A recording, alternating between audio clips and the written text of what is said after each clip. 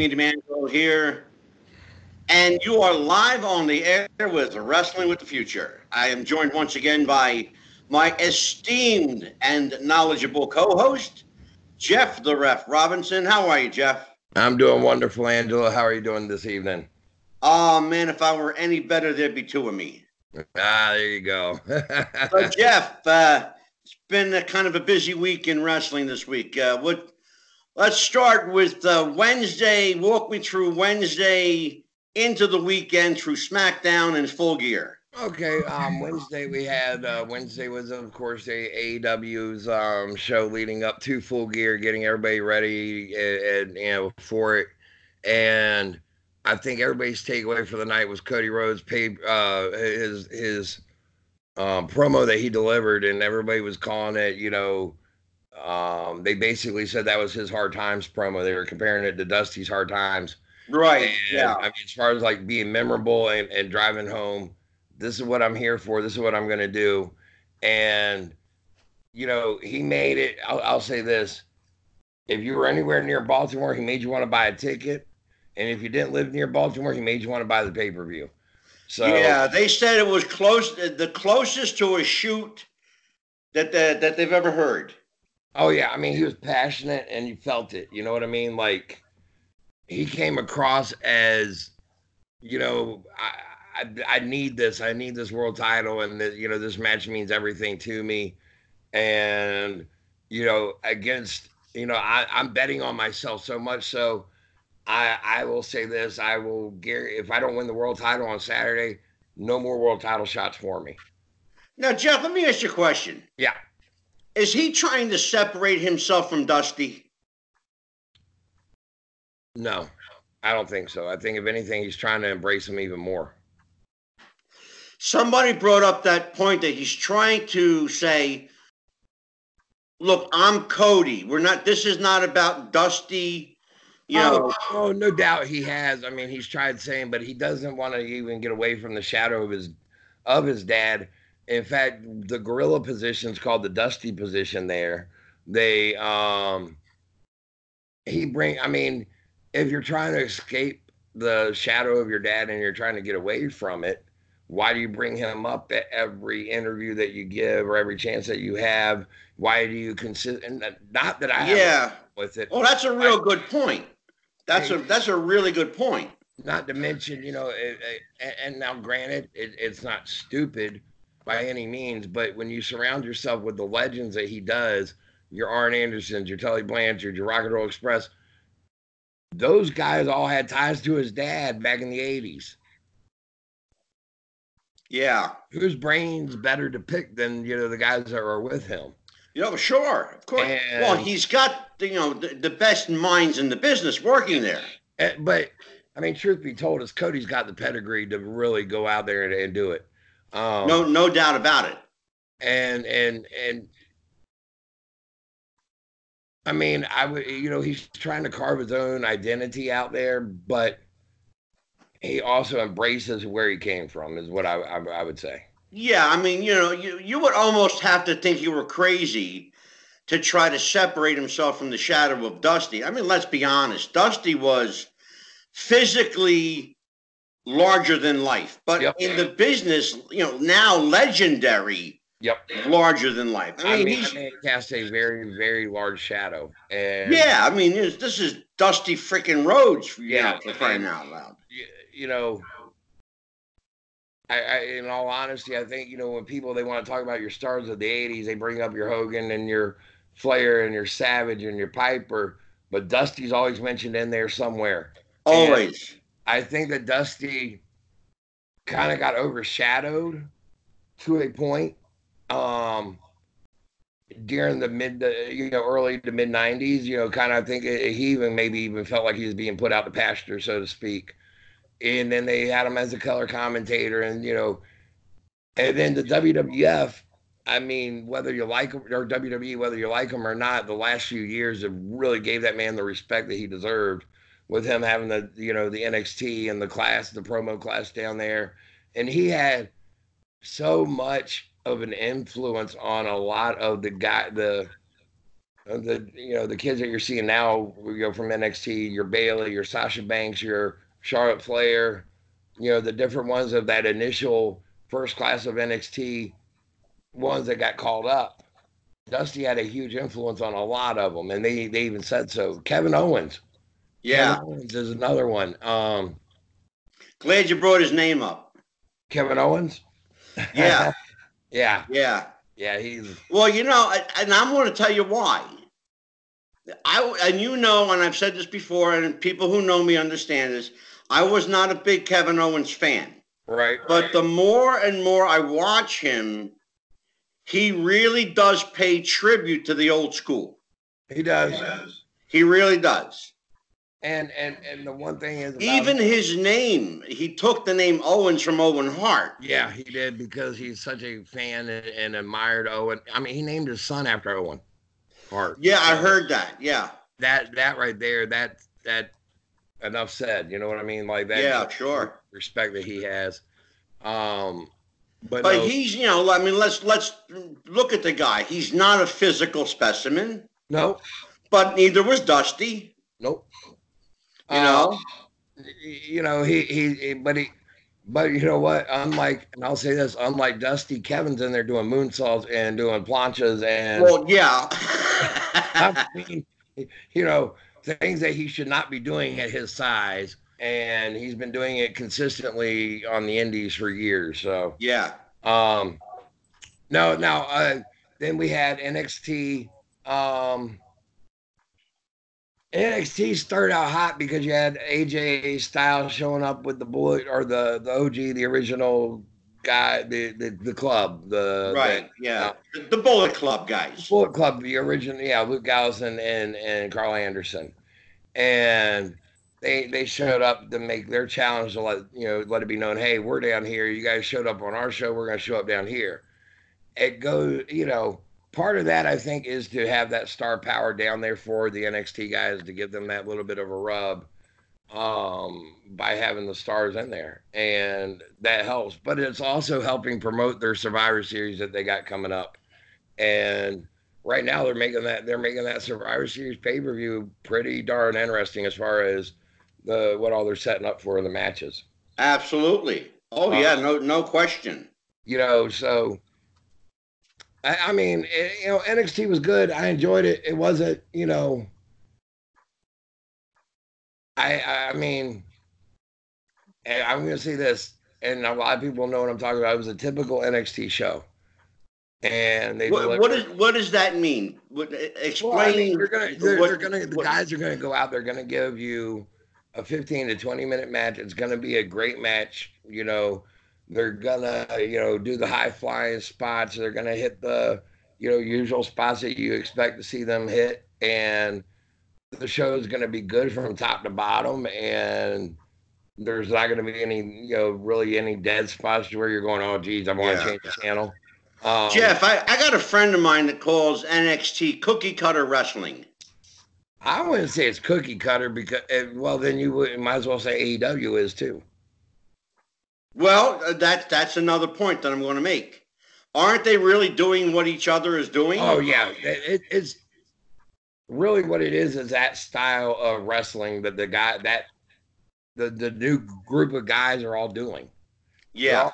They're all doing the high flying spot after spot after spot, no sell.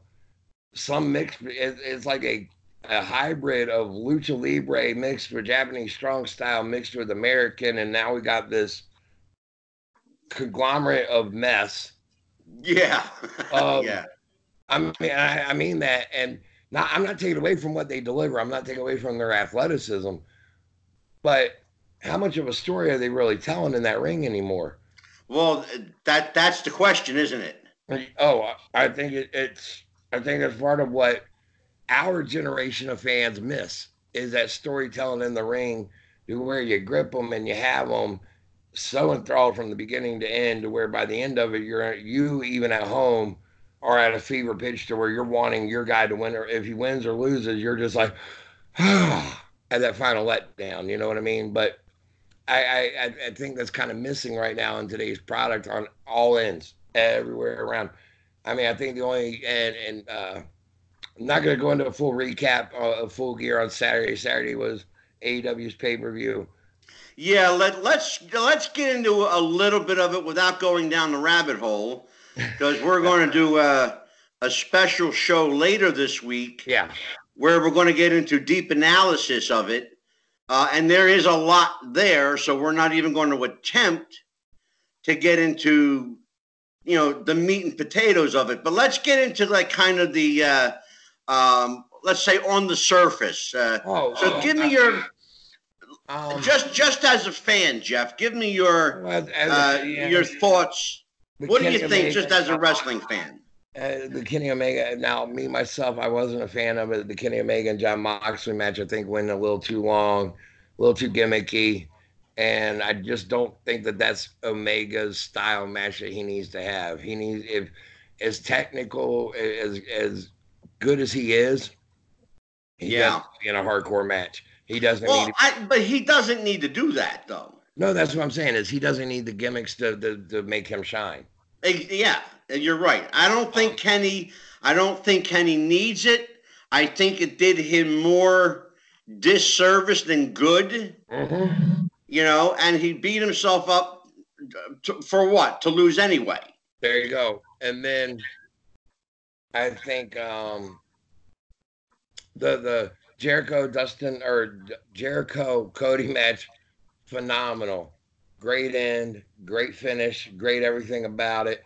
Jericho retaining the title, and happy belated birthday to Jericho, 49 years old, world champion, and holding a company down and carrying them on his back.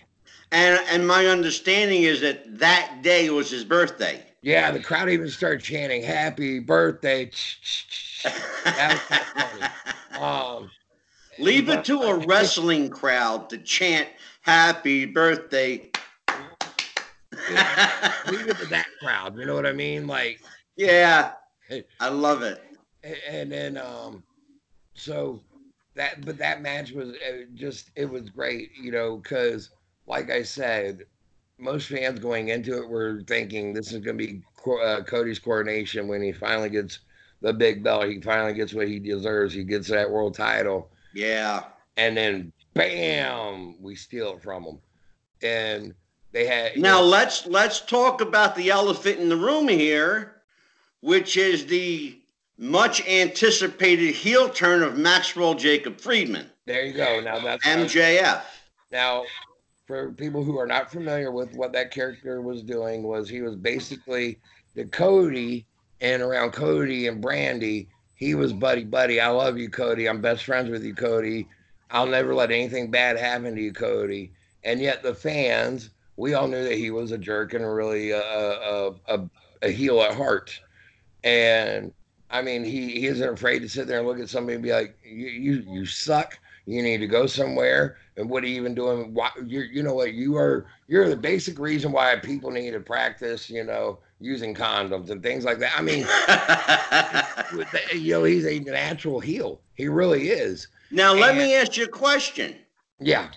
Now, this is an insider question. Yeah.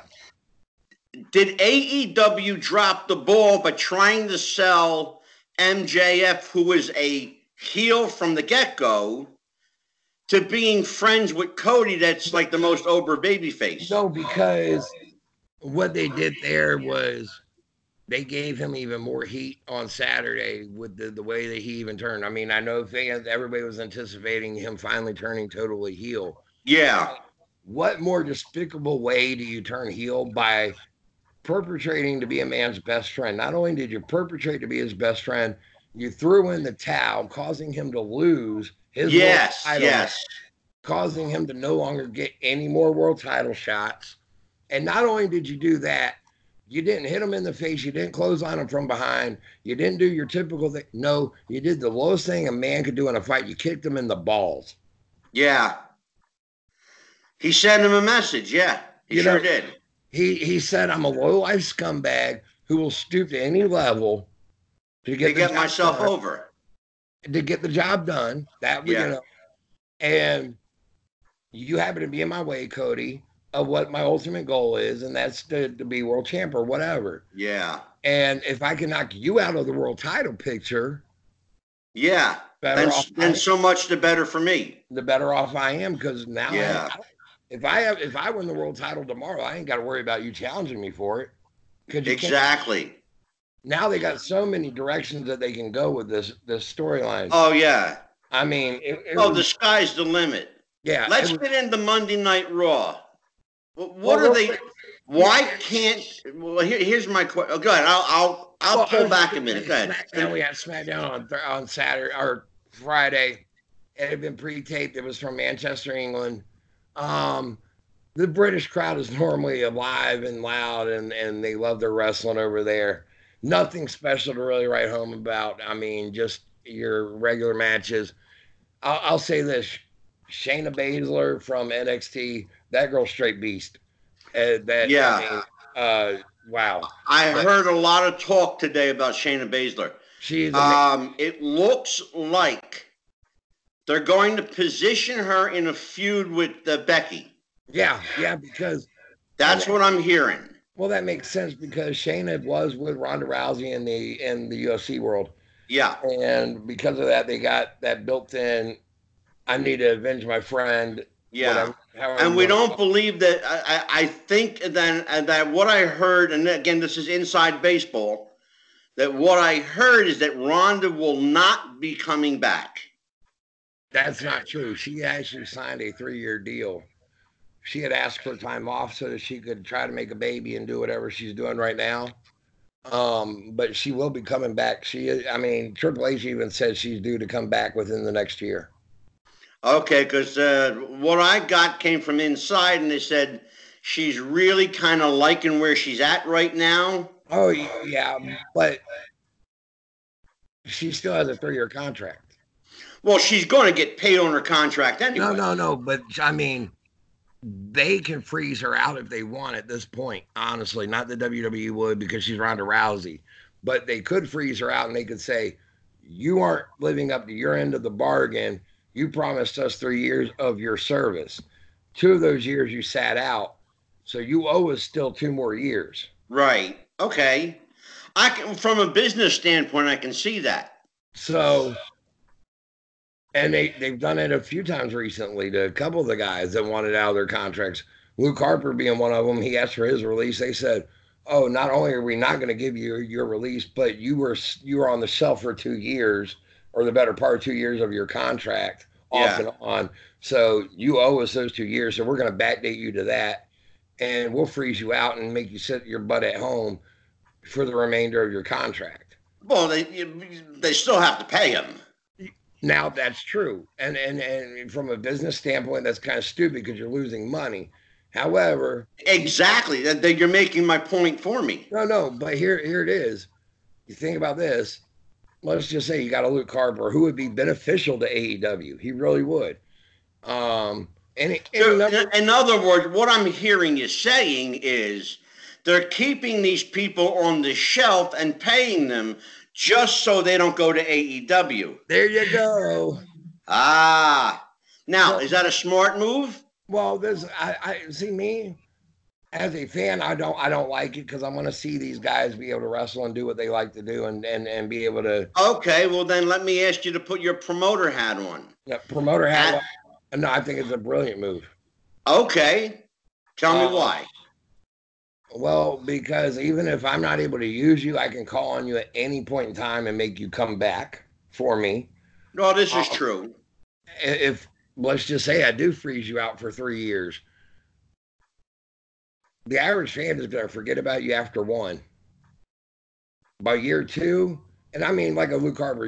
Luke Harper, let's face it, is not a CM Punk. He isn't on that level. He's on a main eventer. Right, yeah. So you freeze a Luke Harper out by year 3.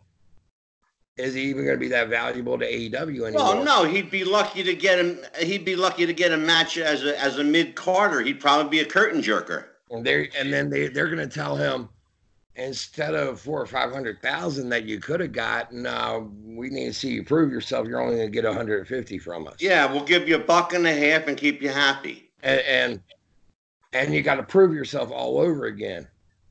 Now you've been sitting there for 3 years now. If you haven't been going down to the Performance Center anywhere, now you got ring rust. Yeah.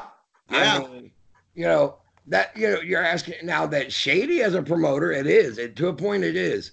But it's also kind of smart because you're keeping them away from the competition. What and you may see the value in them in a Luke Harper or whoever, and you may go, I can't use him, but I darn sure don't want them to use him because if they do, they may know what to do with him and really put the nail in our coffin, so to speak. And they Yeah. don't want to do that either.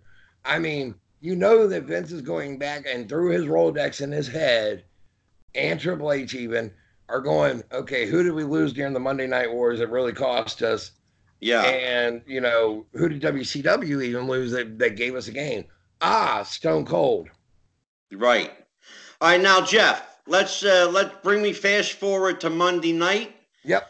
and then we'll take care of some housekeeping, and we'll bring in our very special guest tonight, and we'll tell Okay. everybody we do have a special guest tonight, and he is a multiple award-winning, title-holding championship wrestler, veteran of the ring for more than 30 plus years. And we will bring him in shortly, and that is Mr. Jack Victory is our special guest tonight. Yeah. I'm looking forward to that. I am too. So bring me up to Monday. What happened Monday, and then Monday we'll. night, I mean, honestly, Monday night they were back, and last week for your, they were coming off the heels of a SmackDown where they knocked it out of the park with the NXT, or the week before with NXT, the Invasion, and all that.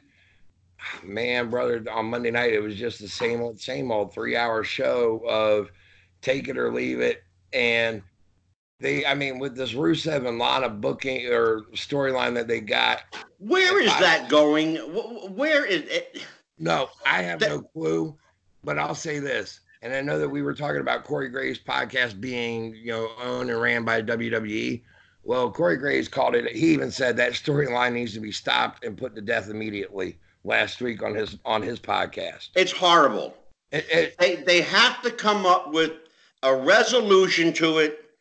They have to find a way to get rid of Lashley, bring Rusev and Lana back together happily ever after, and be done with it. No, what they should have done with Lashley was brought him in, made him as a badass that he is, and had him be a challenger for Brock Lesnar on the back end.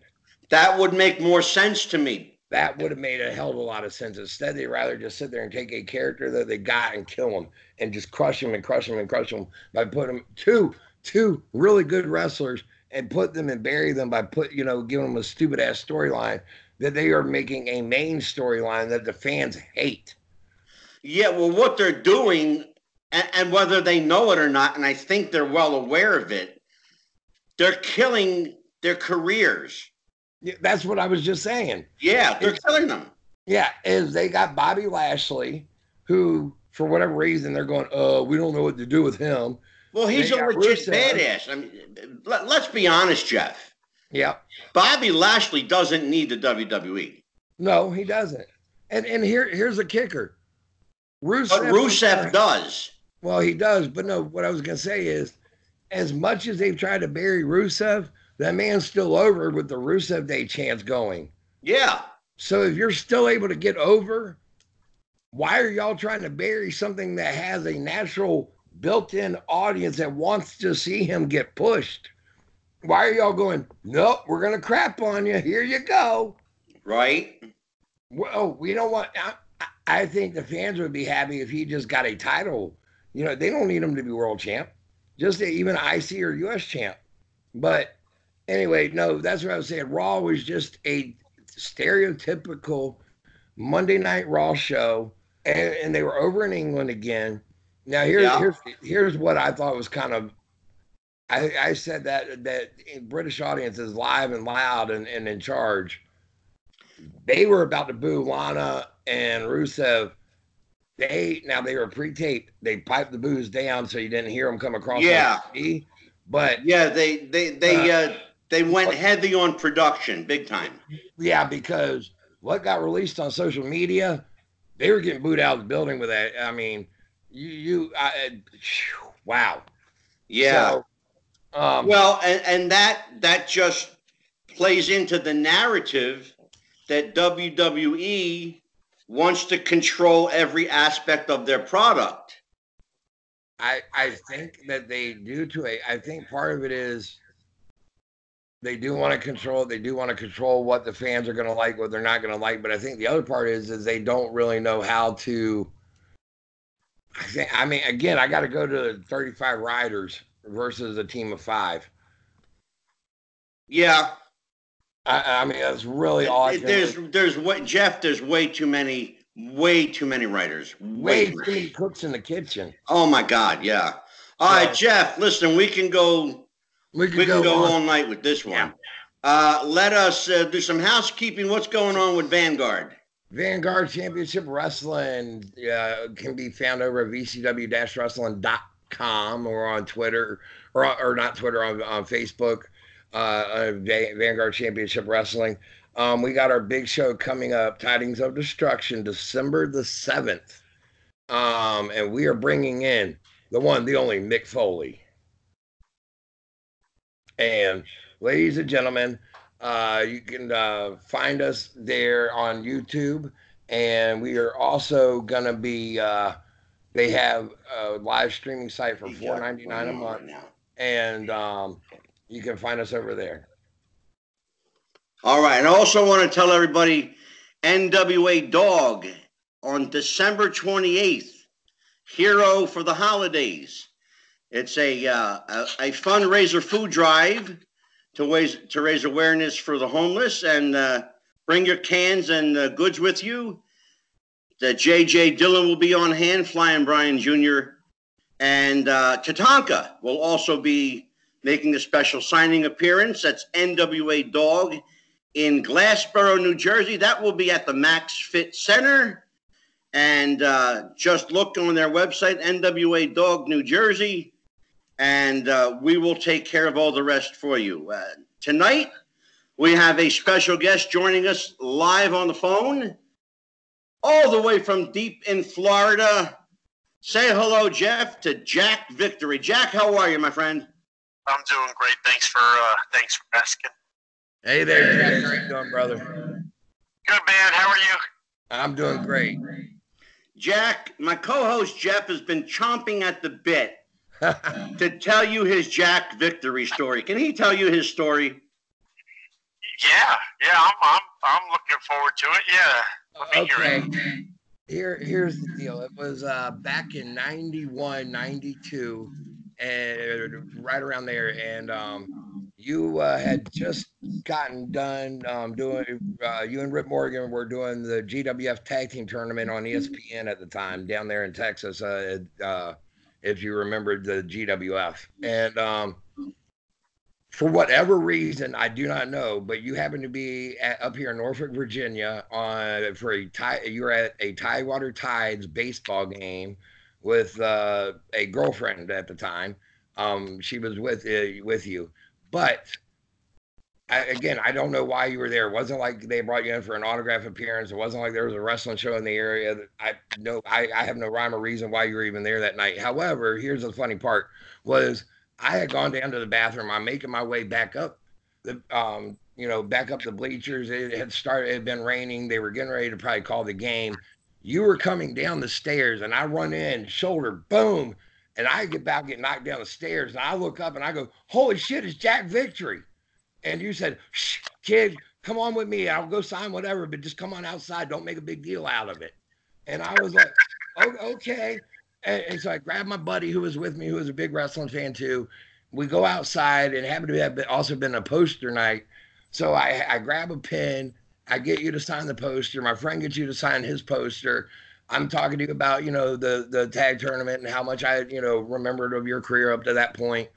And, you were even trying to be someone incognito. You had on a hat and sunglasses and, by the time that I was done, somebody else had already come over and they'd seen you and they were like, hey, can I get can you sign something for me? Well, before it was all said and done, you probably had about a good 15 to 20 people around you wanting you to sign an autograph for them, whether they knew you or not. And you just looked at me, you were like, thanks a lot, kid. It was great. That's funny. Now, I have to tell everybody, I knew Jack Victory before he was Jack Victory. Many, many years ago, but 35 years ago, Jack? Yeah, I don't have a calculator. You do the math. Yeah, that sounds about right. Yeah, about 35 years ago, I find myself in Hazlitt, New Jersey. I had friends of mine at the time called the Wild Mongos.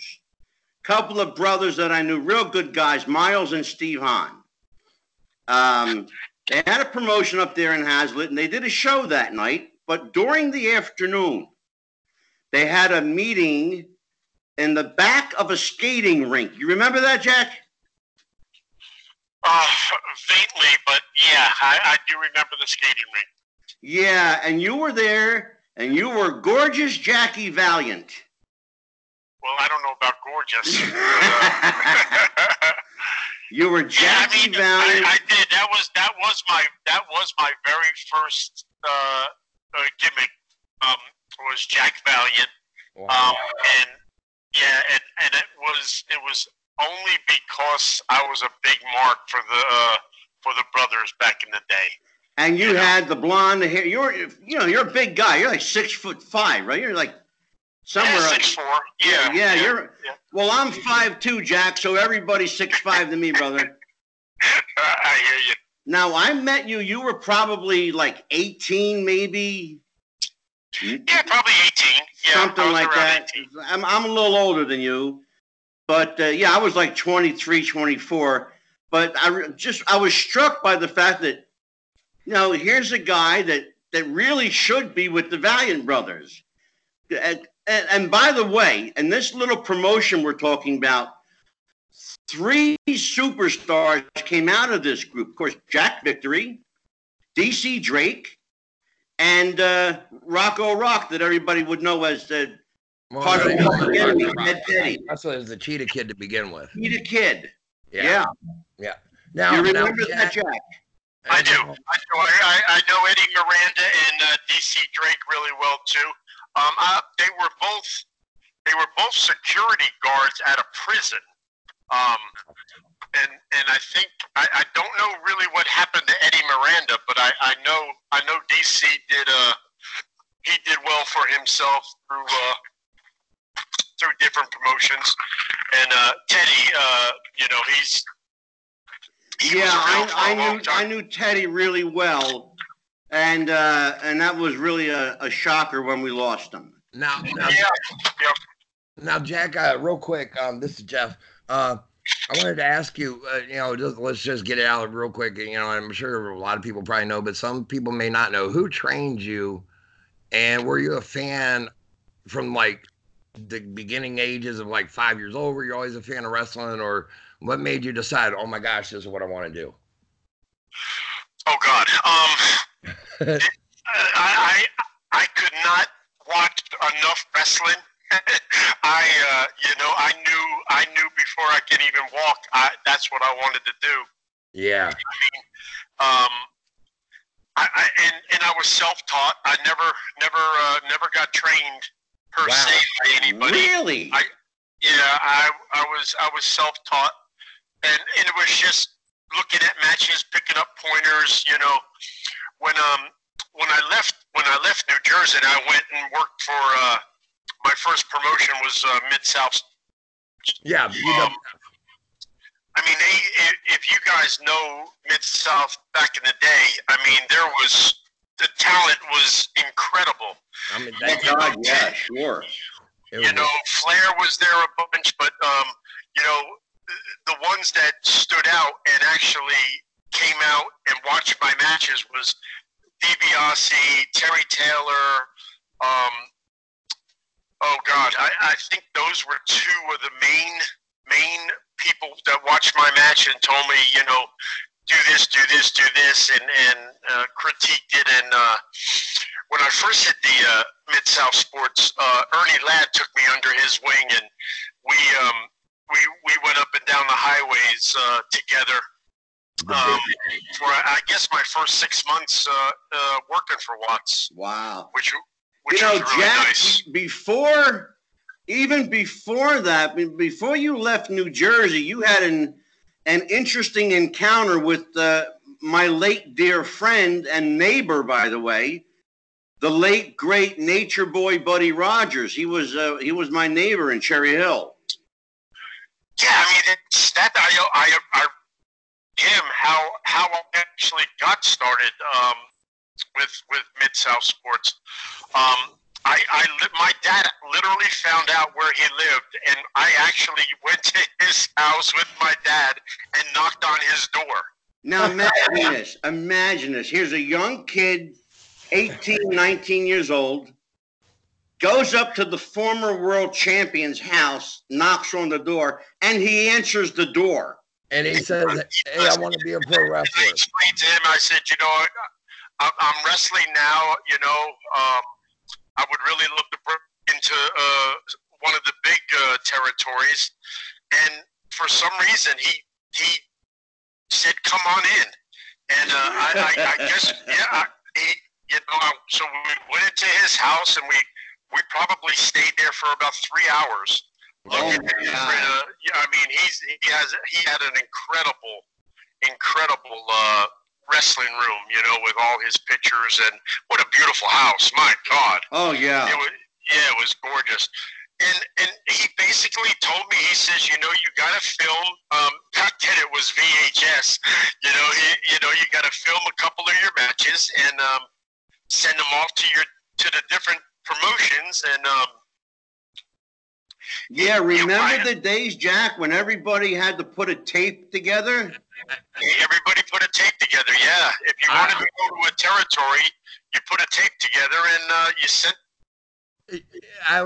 Me and Angela, we were actually talking about that last week, as I said, even when I got started back, in the later 90s, when I started reffing, I mean, you would still get told, we need to get a tape, of some of your matches so that we can see, how you do and see how you work.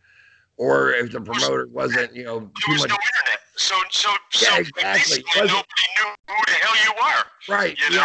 There was no YouTube links to my match, and here you go. Here's a YouTube link to my buffer reel. It was, you send them a VHS tape, and you hope that they liked what they saw, and we're gonna bring you in. And that was, that was so true up until the internet pretty much started becoming, or YouTube, I should say, became something. That was, me and a couple of the older guys in the locker room, that I'm part of now, we always get a kick out of the guys, these younger guys who talk about the GPS, fritzing out on them or whatever. We're like, okay, yeah, we got by on road atlases. Remember? Exactly. Now, Jack, so how long after you talk with Buddy do you get a call from Bill Watts? Well, it was actually Bill Dundee. Actually, was his booker at the time, and Bill, he says he would love to fly me down.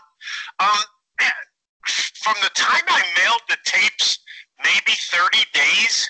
Wow! Oh my God, that's unheard of. Now, it was about 30 days, and it was. You sent them out, and you were like, man, is it gonna work? Is it gonna work? A week goes by. Oh, it's not gonna work. Then 2 weeks goes by. Then 3. I think it was probably maybe going into a month and a couple weeks even. Wow. I don't know back in the day how many tapes. I never even asked Bill how many of you actually get a week. You know what I mean? Yeah. Of guys wanting to come. Well, they probably. I really lucked out. Oh my, out. Brother, did you? Holy shit. No, it was people. I tell that story to a lot of people, and they just look at me like really? That right. really happened? Yeah, that's how I got started. Amazing. Jeff is over here squirming in his seat. So I was first if he doesn't talk. So here you go, Jeff. I was wondering what year was it that you're talking, like 1985, right? That you were down there in Mid-South, that you got started down there with Watts. What brought you to? Actually, earlier than that. I actually went earlier than that. Just on TV until I think around '85. I'm pretty sure. Okay. Whose idea was it to bring you together with John Tatum? Was that something that you and him came up with together, or was that Bill Dundee? That was a promoter, Ken Mantell. Oh, Ken, yeah. Dutch Mantell's brother. He was booking for Watts at the time, and I knew him from Texas and stuff like that. And I think I did a couple months in Texas and then came back, and that's when they brought Johnny in. Wow. Okay. Now, I'll tell you something, Jack, and I'm shooting straight with you.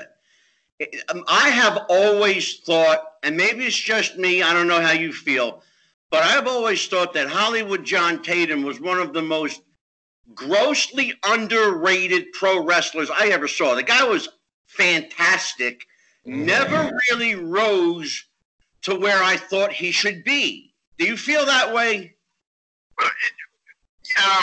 Yeah, but Johnny, I love Johnny to death. I talk to him, every week about. But he's probably gonna hate me if he hears this. But every time Johnny did something good, he did three things bad.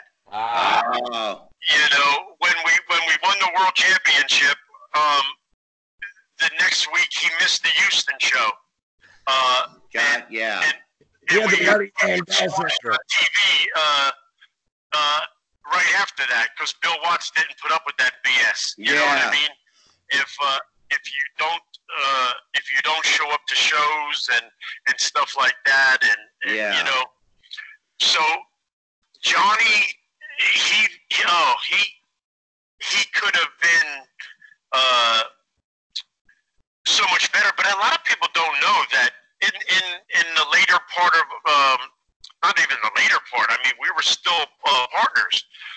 He got in a head-on collision in Louisiana, and they cut him and his girl out of the trunk of the car. Yeah. So that was pretty much Johnny's downfall. I mean, he was really, really, really banged up. Yeah.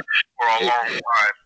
Is that what led to you getting with the Sheepherders? The Sheepherders were actually before Johnny. Okay. I'm sorry. The Sheepherders were actually before Johnny. Yeah. The Sheepherders were my first gimmick way back in the day, and they were.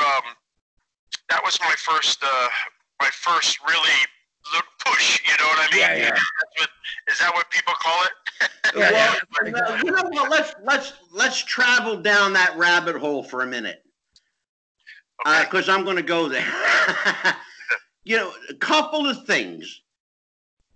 Bill Watts was notorious, at least the stories I've heard. They said Bill Watts was notoriously tough, and he would push people who didn't particularly have talent but had personality, but he would push them not to break them, he'd push them to make them great. Can we travel down that rabbit hole, Jack? Yeah. Because you knew Bill Watts. You knew him really, really well. Yeah, I mean, he gave me my first full-time job. People don't realize that back in the day, you didn't fly anywhere. You drove everywhere. Yeah. And we literally did 8 shows a week. Mm-hmm. We actually did 2 shows on Saturday, 2 shows on Sunday, and we did a show every night, Monday through Friday, every night in that Louisiana, South Texas, Arkansas area, and it was the same buildings every week, and they would sell out every week. Now, Jack, let's talk about that, because now you're talking about something that I miss greatly, and it's the territories. Yeah, they'll never come back because of the internet. The independents are really, really doing well right now. Oh, yeah. They really are, If I was a betting man and you put $1 million on the table, when you see when UW not UW what's the real fighting what's the AEW. No, MMA, UFC. Oh yeah, MMA, UFC. Yeah, the MMA. Yeah, when that hit, I thought wrestling was gone. I thought it was dead. Yep. I thought it was going to be, maybe had a year, but I was completely wrong. And now it's on fire. I mean, it's funny. Crazy. Another guy that you know very well, Jim Cornette, said MMA is doing wrestling better than wrestling. They are. They're looking. They're calling spots and everything. It's great, brother. They took a page right out of the WWF playbook. I mean, Dana White and Vince McMahon are in bed together, but I mean, both worlds benefit from it. So, I know Dan Severn told me something years ago, and it was right after he was the UFC UFC 5 champion, and he kind of gave me the egg about how all that went down back then. So, Jeff, can you tell that Jeff is a conspiracy theorist? It sounds like it. I'm just going with what Dan Severn told me. That's all. Now let's talk a little bit about this. It's funny because you worked a lot. You were probably the hardest working guy in the business for years because not only did you wrestle as Jack Victory, but brother, you wore a hood for like 75% of your career. So you wrestled a lot. Well, I did I've always was Jack Victory, but I've had many of gimmicks spun off of the Jack Victory.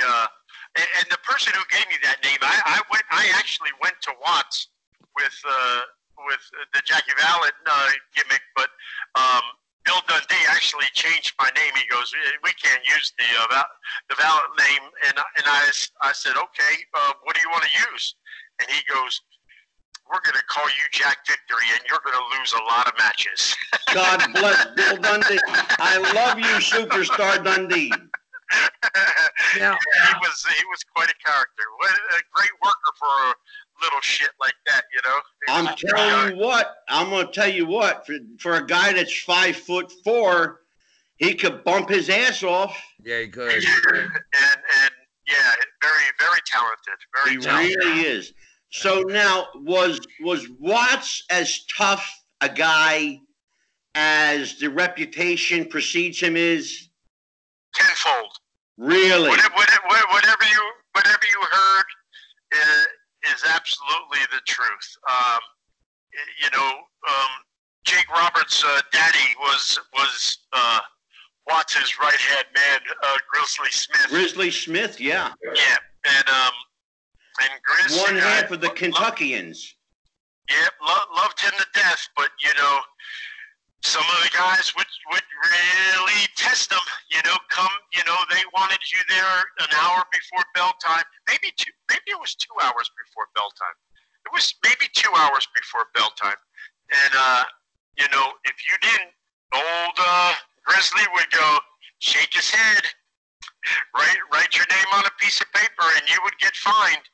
You would get fined. I heard that, Jack. I heard that story. And I've heard of guys getting like $5 paydays. Oh no, Buddy Landell said stayed on the contract. There's a funny story, Buddy Landell. He another late friend. Oh, he always loved to be late. Always loved to be late. And I remember it was TV in Tulsa, and I don't know if we just got our check or he just got his check, but we were having like a meeting, and he stood up and go, Bill, goddamn Bill, and he ran over and hugged the wall. Straddled the wall. He goes, "Kick me in my goddamn nuts, Bill, but don't fine me half my damn paycheck." Yeah.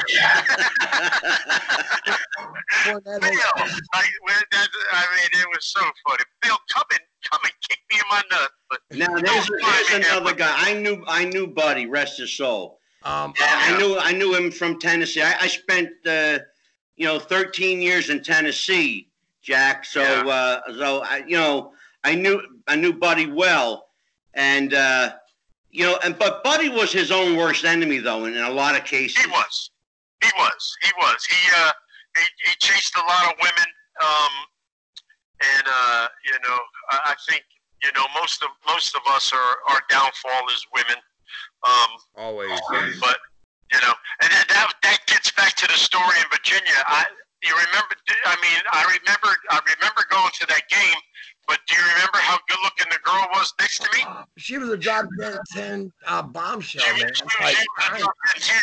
That's why you said there was no matches or anything. That's why I was in Virginia. I was chasing her out.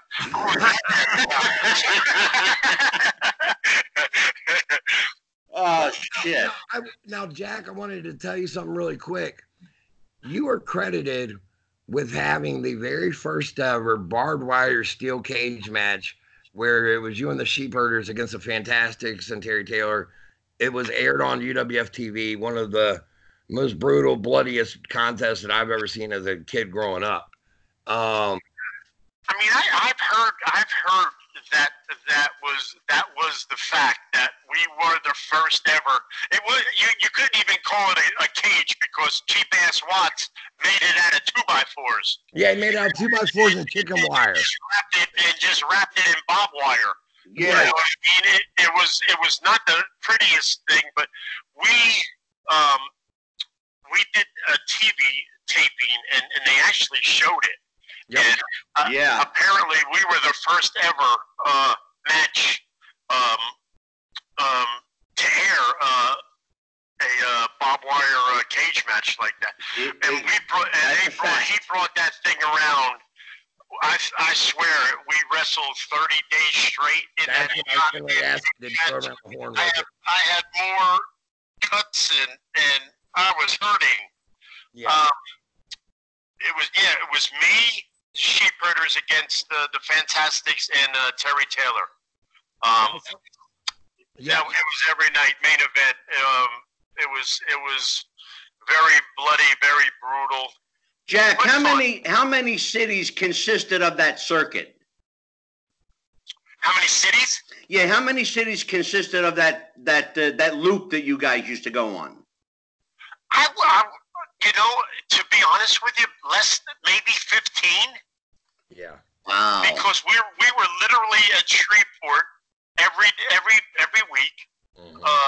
Alexandria, Louisiana, Baton Rouge, New Orleans, Little Rock, Arkansas. We were there every week, and if not every week, it would be every 2 weeks. Lake Charles. We did Houston. We did Tulsa.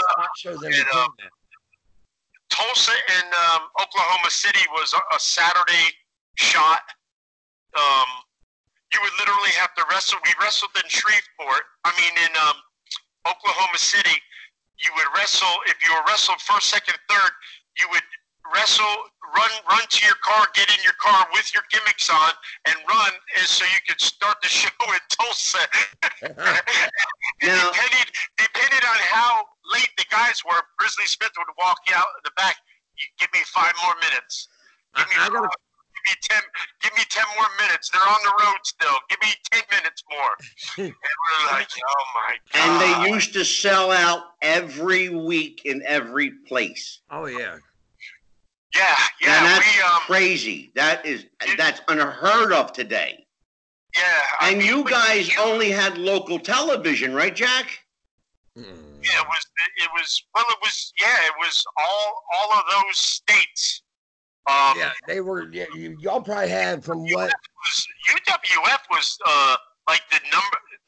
It was the second biggest wrestling syndicated show in the United States, right below WWF. Yeah, it was, and that's why. I think Wheel of Fortune was number 1, and UWF was number 2.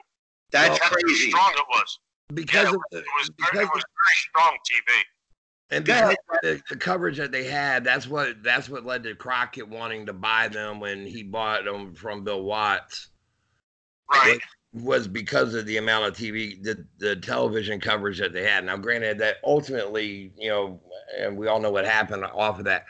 Jack, I want to ask you really quick, what was it like to be with Missy Hyatt and the Walking Riot, as she was well known, on a nightly basis? I'm sure it's pretty crazy. You probably got at least a story or two in there, and I'm not asking to divulge too much info, but there had to be some kind of crazy story that you had seen. I mean, Johnny and Missy was a shoot couple. I mean, they were a couple.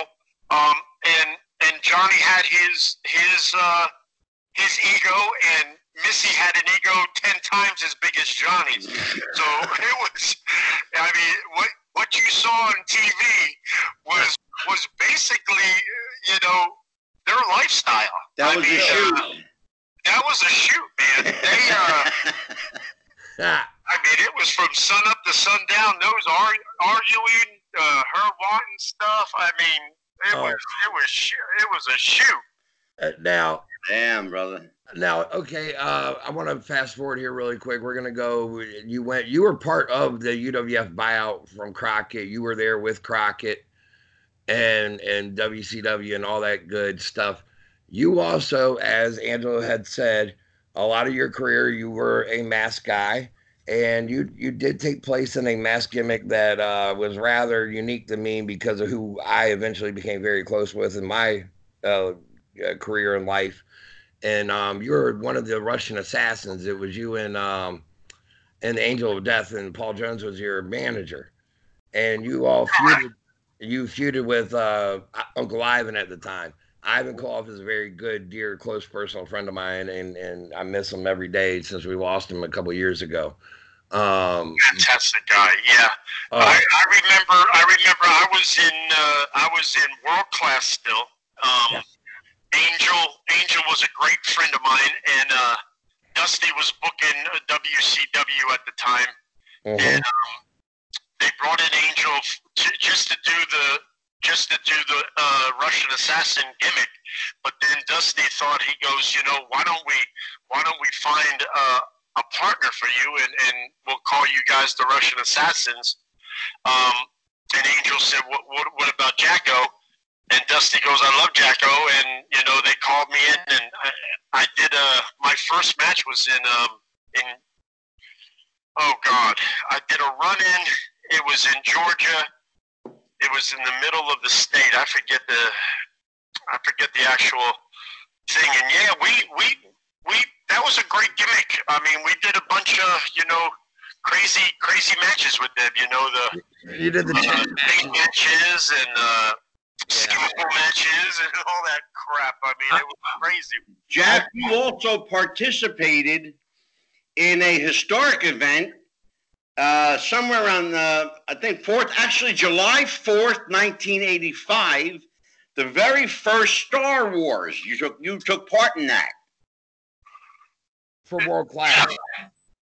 Yeah, that was for World Class. I believe Bill Watts. Nope, that would have been Fritz von Erich. Oh, I'm sorry, that was Fritz. That was Fritz. Yeah, that was Dallas. I'm sorry. Yep. Now, do you have any good Von Erich stories since you were down there for a hot minute? Oh man, I'm gonna fall asleep. We can spend hours and hours and hours and hours. Well, that's why we're going to do a 2-part with you, Jack. I mean, we literally. I mean, it was. You know, not getting. I don't want to talk bad about the kids. No, I'm not asking you to speak ill of the dead, but I think everybody knows it's well tracked what their lifestyle was like. It really is. So they went balls to the wall 24/7, man. I mean, Kevin, he lived his gimmick. He did not wear shoes anywhere. I mean, he would show up at the airport with no shoes.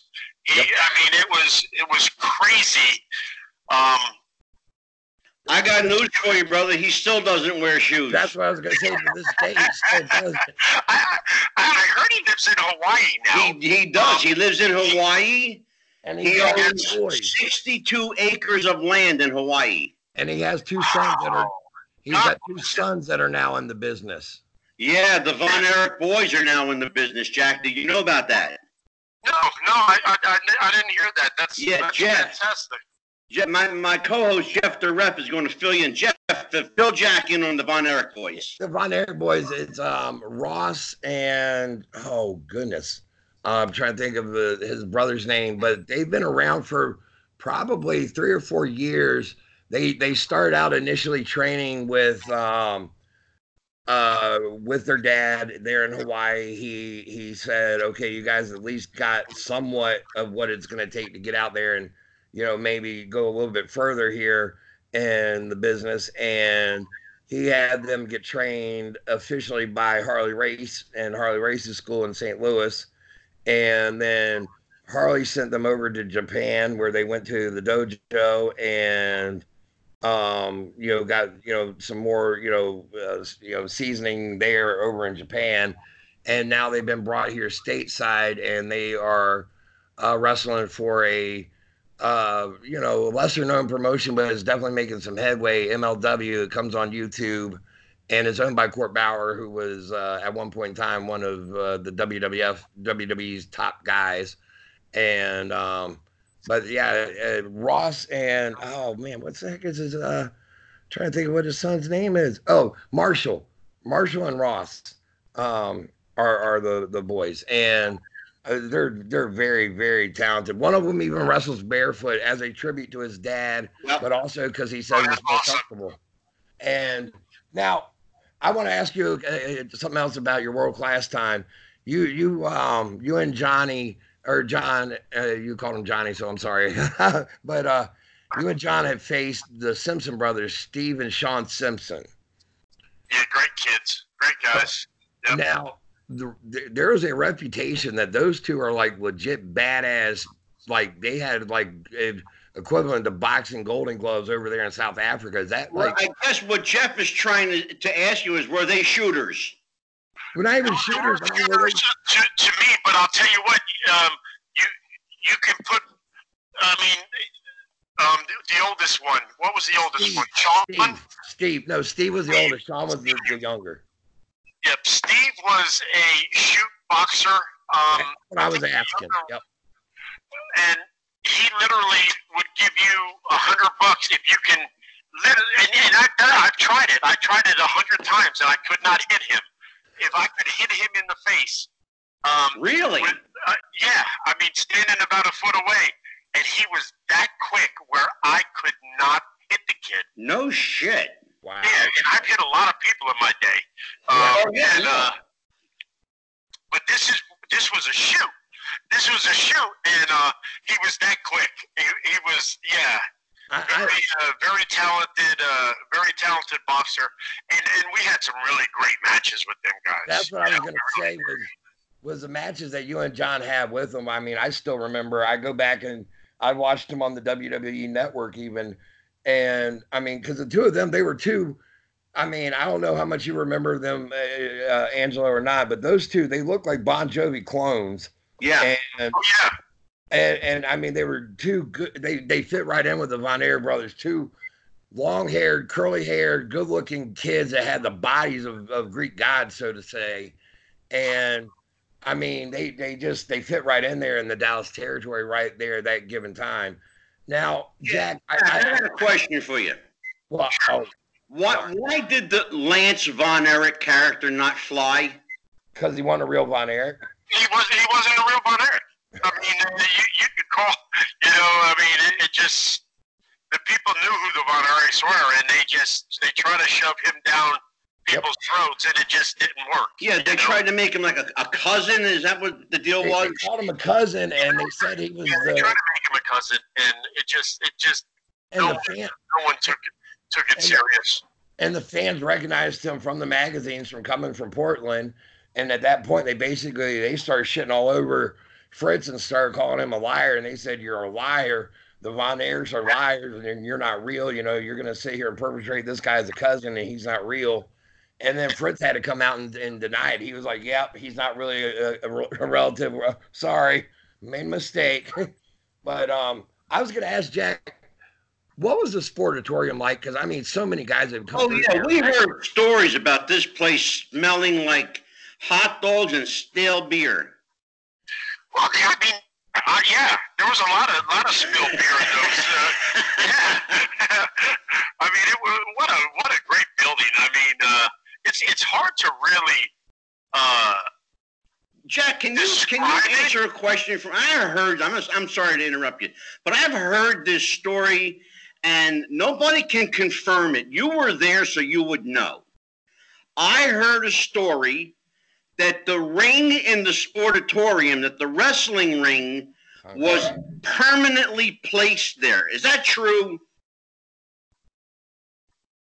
I know it was never taken down. I was it permanently? Maybe. I don't know. I don't know. I know the ring was never taken down in the Sportatorium. Somebody told me that the ring posts were in the cement. Yes. No, that is true. I don't know that. That could be completely true, but I never noticed. But that might be true. Yeah. Do you know that? Do you know? There is a YouTube video where Kevin goes back to the old Sportatorium before they tore it down. Right. And he's walking through and he's going through some of the memories, and he even finds a couple of spots where him and his brother had wrote messages back and forth to each other in the locker room. But he commented about how the ring was pretty much cemented down in place that because they never moved it out of there. Like I heard that. So it's true then. Yeah. He confirmed Must it. be true. Oh, yeah, no shit. I heard those stories as to how that must have been one hell of a bumping canvas, though. That must have been solid, brother. It was very hard. It was very, very hard, and the ropes were always low. The ropes were purposely low so Kevin and them could do their high flying stuff. Ah, okay, gotcha. Anything for the boys. Right. And when I say boys, I don't mean the whole locker room boys. No, you're talking the Von Erichs. Boys. Oh, absolutely. I wonder how many fans, and I'm going to give a little bit of trivia knowledge here really quick, but how many people even remember this? Jack Victory's an original Paul Heyman guy. Yes. Well, I mean, me and Paulie was my manager for a little while. Yeah. I mean, I don't know how many fans would remember that because you had that brief run with him there in NWA right after they had you team with Randy Rose against the Midnights and Cornette at the Chicago pay-per-view. You, of course, took the big L, and then you came back as Secret Service Jack Victory, and you were Paul Heyman. Yeah, I actually wrestled twice that pay-per-view. Yeah, I was under the mask. I think I wrestled Hayes. I think I wrestled Michael Hayes in one match under the hood. Yes, you did. And I was Randy Rose's partner because one of the Midnight was hurt or something. Oh no, that was when Condrey had they brought Condrey back, and Condrey he saw the writing on the wall that they were going to write him pretty much out of the storyline, and they hadn't told him that, and it made him mad. So he said, "Screw you and your stipulation. You just won't get me for the pay-per-view, and I ain't going to show." And he no-showed it. And and then. But yeah, you did. You pulled double duty that night because you wrestled as the Russian assassin against Michael Hayes. So, well, I've got a question for you, Jack. What's that? You're on record as having one of the first matches of Shawn Michaels' career. When you wrestled Shawn, did you see some of that early talent in him then? Ooh, good question. We wrestled. When we basically broke in at the same time, and we wrestled each other every night. For months, and we taught each other how to work, and I credit myself on showing him how to work. And there you go. Look what he turned out to be. I mean, he really. I mean, my God, how much money he drew. Yeah. You know, unbelievable. Now let's talk. That's a really good segue. You know. Everything now, Jack, and Jeff and I have had this conversation on previous episodes. But the ability to draw money is all but lost because of television. They're giving everything away on TV. The house show business is basically dead. How does a guy draw money now? Good question. Good question. You're right. I mean, I think it's more of a TV market than it is trying to sell out house shows anymore. I mean, the pay-per-views, because everybody knows who's are going to be your top matches. Right. It's a question that I really can't answer. I don't think it will ever go back to the day of let's build up a TV for a big house show. You know what I mean? Yeah. Everything is taped nowadays. Everything is, Vince has the network. My problem with the whole television market is that, see, I'm old school. Back in the day, and that's one of the things that Jeff and I do so well. We bounce because he's a young kid. He's only like 40, you know. That's young. Yeah, I got shoes older than him. Yeah. And so back in the day when a wrestler drew money, everybody drew money. Now you got certain guys making 6- and 7-figure contracts and everybody else, scraping. Because they base it off of what you can do for merchandise sales and getting over. Right, but we're talking about a time when Jack worked. No, I understand. 2 different ages. I mean, you're talking now where they are more geared towards a pay-per-view and their Monday Night Raw and their SmackDown and their AEW. Then they're going to be worried about a house show because the house shows they know aren't going to be driving that business as much as it is the merchandise sales and the figure sales. And what do you think, Jack? Has it become too commercial? Oh yeah, I think it's definitely commercial. Yeah, it's definitely commercial. But even those bottom guys in the WWF, they're still there's nobody making less than 6 figures there. Yeah. I mean, that's the bottom line. They're all doing good. Here's what bothers me. I guess what really bothers me, Jack, is that guys back in the day when you were working, and guys like my late friend Junkyard Dog, my father's drinking buddy, by the way.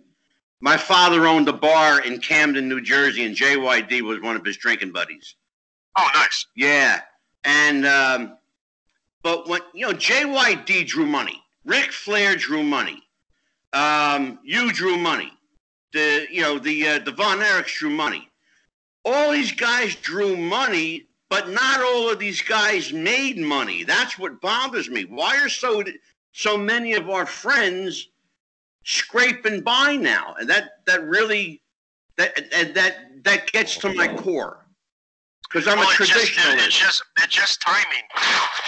Timing in business.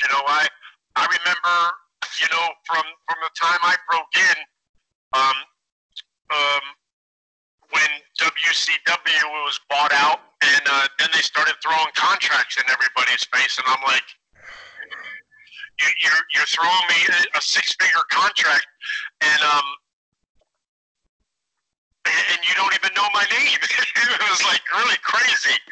Jim Herd and all them, they were throwing money around like it was incredible. So, guys back in the day, we we didn't make that much money. We really didn't.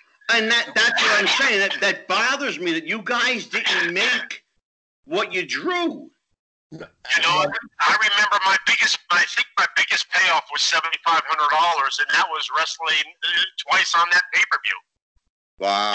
I think that was my biggest payoff. Now guys make $1 million in a show. It's just timing. You got guys, working a WrestleMania match for 4 minutes, making in one match what, you, me, and Jeff don't make together in a year. I was gonna say, I'm sure Jacko would take a WrestleMania Battle Royal payoff these days and make that 20 grand that they give you. Yeah. I'll be your fucking manager, bro. Yeah. Now, I want to walk your ass to the ring. I want to fast forward this really quick, or just I mean, because we could go down that subject all I know. I want to bring Jack back for a part 2, so I don't want to keep him too long. No. I was gonna get him, but I want to take him up here. You were there in ECW towards their dying days, and you were there with a friend of mine. Two, and one of them was a good friend of mine. 2 guys that I know, Steve Carino, and who you were managing, and C.W. Anderson, who is very fond of you, and I know you're good friends with both of them to this day. And C.W. is, I know him quite well. I knew him when he got started there in the Carolina Independence and everything. And I was just going to ask you, though, what was it like to be there in ECW and that crazy, crazy atmosphere that arena brought? I mean, on a every show basis almost. I'm just so grateful that I was able to spend as much time as I did there, and to get the inside. To get the inside, I was watching it for when Paul and Dreamer asked me to come back. I was in Atlanta, not wrestling, and we met up after they did a show in Marietta at the Cobb County Civic Center, and that's basically when I'm just grateful that they asked me to come back, and I'm grateful that's where I ended my career. Basically, it was with ECW. Yeah, we actually spoke about that today, Jack. Jeff and I were speaking about this. Jeff asked me about that wheelchair angle. I said, that wasn't no angle, brother. That was a shoot. I said, Jack. Oh, the shoot. Yeah, I broke my knee in 7 places. Yeah, tell Jeff that story, Jack. Holy cow. It was in a pay-per-view. It was Jake Roberts and Tommy Dreamer. And I think Tommy threw me over the ropes with seconds into the match, and I landed wrong. And I shattered the back of my knee joint out. I mean, it was gone. And, God, I remember who was Matt? I mean, who was it was Justin Incredible, I think, was my partner? Yeah. Yeah, Justin Incredible. Yeah. And then his manager, what was his name? Louis Danger? No, was it Louis? Was it Louis? No, not Louis. Joe Gertner? No. Really built like a brick shit house. Oh, Jason the Sensation. Oh, gotcha. Okay. Jason the Sensation. Yes, he actually. I told him. I said, "You're going to have to go in and finish the match because I'm done." And I tried to finish a little bit, but yeah, I mean, it was New Orleans. I had I had 5 teeth knocked out. Oh. I blew my knee. I blew my ligament out, and then I broke my leg. So apparently, I pissed somebody off in New Orleans, and they put a curse on me because I'd gotten hurt more times in New Orleans. Yeah. Than any city. Wow. And yeah, so the voodoo in New Orleans really works because somebody put X on my ass. It's real. It's real. I mean, many a times I woke up in Bourbon Street looking around like, oh Lord, I hit somebody off. Go ahead. That voodoo woman that you got with that one night that did it to you. Man, some good times. Lord have mercy. I got a quick question for you, Jack. Have you had a chance to see Steve's son Colby yet? Oh my God, he's looking great. I just saw a YouTube video. He's in the gym, which everybody's told him that he had to do, and he's looking really great. Yeah. And what a talent. Jesus. Yeah. From the 3-year-old, he would always come to an ECW, and first thing he would do is run and get in the ring and start, Yeah. jumping around and Yeah, I mean, Jeff is very, very close to Colby.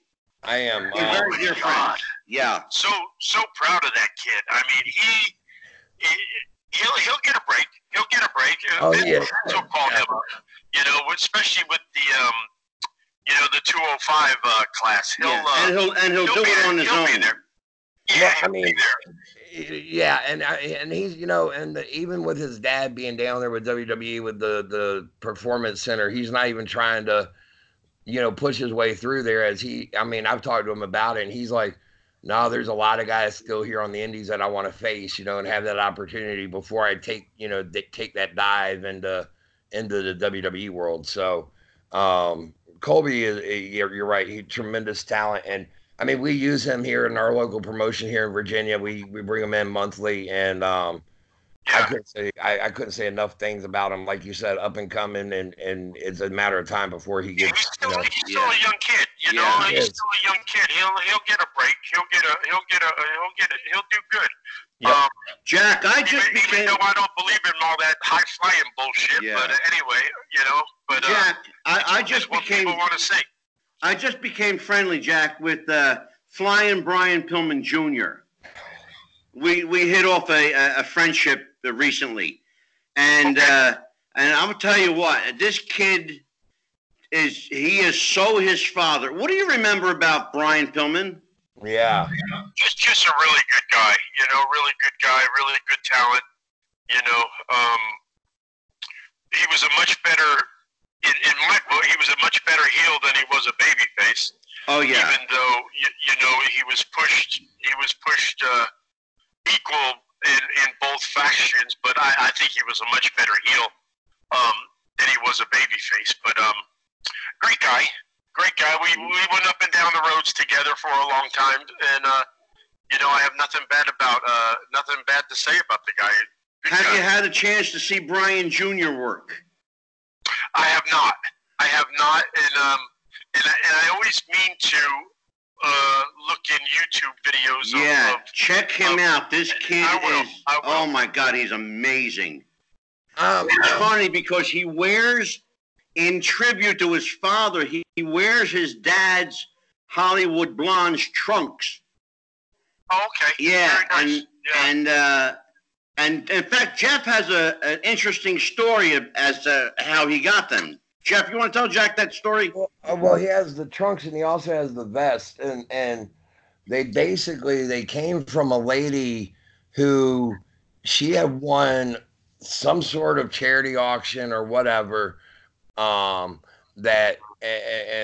With it, she won the Brian Pillman merchandise, the tights and the vest. The Hollywood Blondes merchandise, and she said she was waiting, and she saw that Brian Jr. was getting in the business, and she really felt like it belonged with him, even though she had won it in a charity auction and paid X number of dollars for it. She still went and she took it to Brian, gave it to him, and said, "Here, I really feel like you need to have this. You deserve to have it. It was your dad's. I don't need it. You need to have it. Go on." That's pretty cool. Yeah. So, yeah, that's really cool.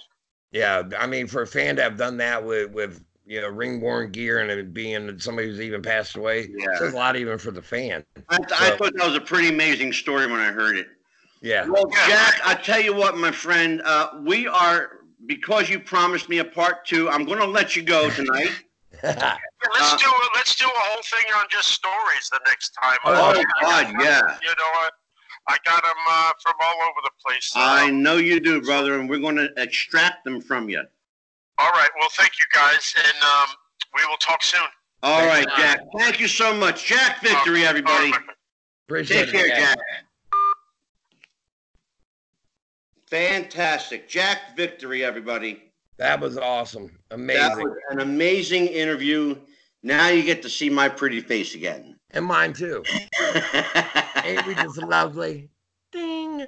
Well, what did you think of that, Jeff? Jack Victory. Live in person. You know what I got to give him credit for is his recall is still there. Oh, yeah. And a lot of guys that have been around as long as he has, and been even in the number of matches and taken the amount of chair shots and the who's it's and the what's it that he's gone through. Yeah. Their memory is not, the recollection isn't like his, Oh, I know. and It's scary when you talk to some of these guys. it is, and I mean, it's easy with somebody like him that's getting that kind of recall. It's easy to sit there and kind of jump all over the place, which I was trying to stay in line, and I hope my fans realize that. I was trying to go. Yeah, especially you, because you could go down a rabbit hole real fast. Well, I mean but I mean, I was trying to stay as far as like, year by year where he was in his career. I know, but you know what, Jeff? With Jack, there's so much to cover. That's what I was just gonna say is, I had basically, we kind of stopped and jumped around after it, but up to we just barely scratched the surface of the. Oh, I know that's why we're definitely doing a part 2, and Jack have to do a part 2. And I mean, if not even maybe a part 3. I mean, he said he wants to come back with road stories. God, he told me when we spoke on the phone, and I should tell everybody in full disclosure, we booked this show with Jack Victory 3 weeks ago. Yeah. And 3 weeks ago, he said, let's do a 2-parter because I want to tell some stories. And I thought, wow, he wants to tell stories. Most of the guys don't want to tell stories because it gets them in trouble. Right. Well, I mean, I think that I'm not expecting him to go into the dirt, because you even notice like he was very respectful of the Von Erichs, when I brought them up. But I'm sure he's got some funny stories. They ain't even got to be the sex, drugs, and rock and roll. But and you know what, Jeff? I think that's more out of respect for Fritz than anybody else. Well, I think it's out of respect for Fritz and Kerry and the ones that passed. You know what I mean? Like, absolutely. You can't. That's a class guy. That's a class guy. It is. That's what I was getting at. And I thought it was funny was how he brought it back around full circle, even about, now you know why I was there in Norfolk that night. I was chasing a girl. Now, what's funny about that, what's funny was, and I'm glad you brought that up, because when you brought the story up at the beginning of the podcast, he didn't have recall of it. Right. But as the more he started talking, did you see how it came around again? Yep. And so now you know why he was in Norfolk. He was chasing skirt. Hey, I'm sure back during that time period, had it been any one of the girls that were regular visitors of the wrestling, right? The ones, the frequent visitors. You're trying to be nice and say ring rats. I'm being, as my princess calls them, fuzzy little critters. Exactly. That's funny. She's like, she'll even tell me, she'll say it jokingly. She's like, no fuzzy critters for you tonight. And I'm like, all right, no fuzzy. I should tell everybody that Jeff is a very conservative young man from Virginia, and he is politically correct, and he doesn't want to bury anybody, but I will, because I'm a Yankee from the North, and I don't give a shit. Well, I mean, I definitely got some stories that I could definitely share. I mean, one of my I'll share one really quick. It's one of my most favorite that I've ever seen. Go for it. We got plenty. And it was the WCW crew was in town, and I was with the guys because I had helped. It was right after the pay-per-view World War III had been here. It was 1997. And I had helped break down the wrestling ring that night. And so afterwards, they invited me to go with the crew over to the Marriott bar where everybody was hanging out. Right. For drinks. And I'm like, okay. I walk in, I mean, wall to wall, just I'm, holy shit for me as a fan, just going, ah. But I look over and I see, here's Mean Gene's old ass.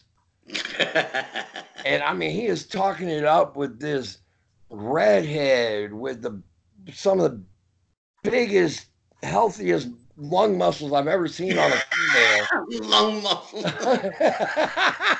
Oh my God, I love the biggest Zatangas I've ever seen on a female before. And I mean, she definitely was well endowed.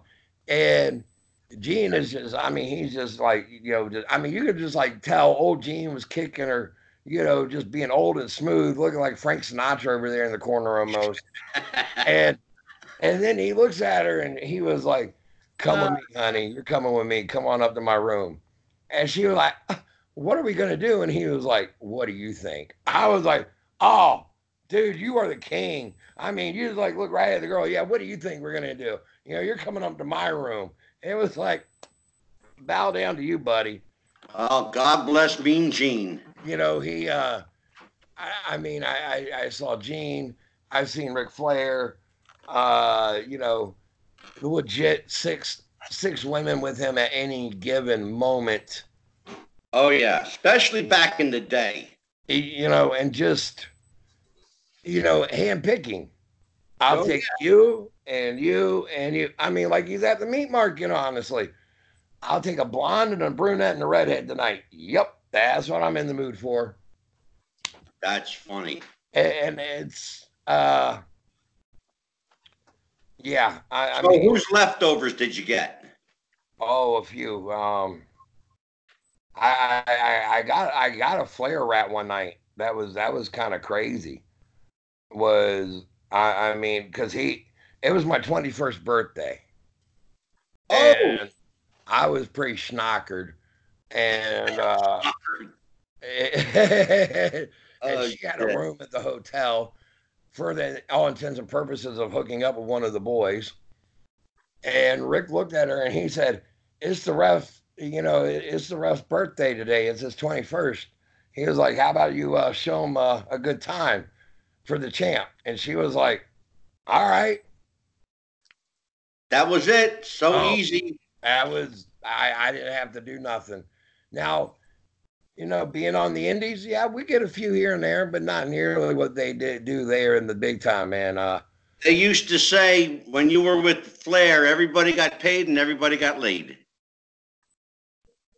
So true. I mean, he would definitely, any of his cast-offs, if there was a guy that didn't have somebody that night or even if you're a part of like the ring crew, he was going to look out for you and be like, hey, and hook you up for the night just because that's the kind of guy Rick was. I mean, I've been there when Rick has paid a bartender $5,000 to keep the bar open after hours.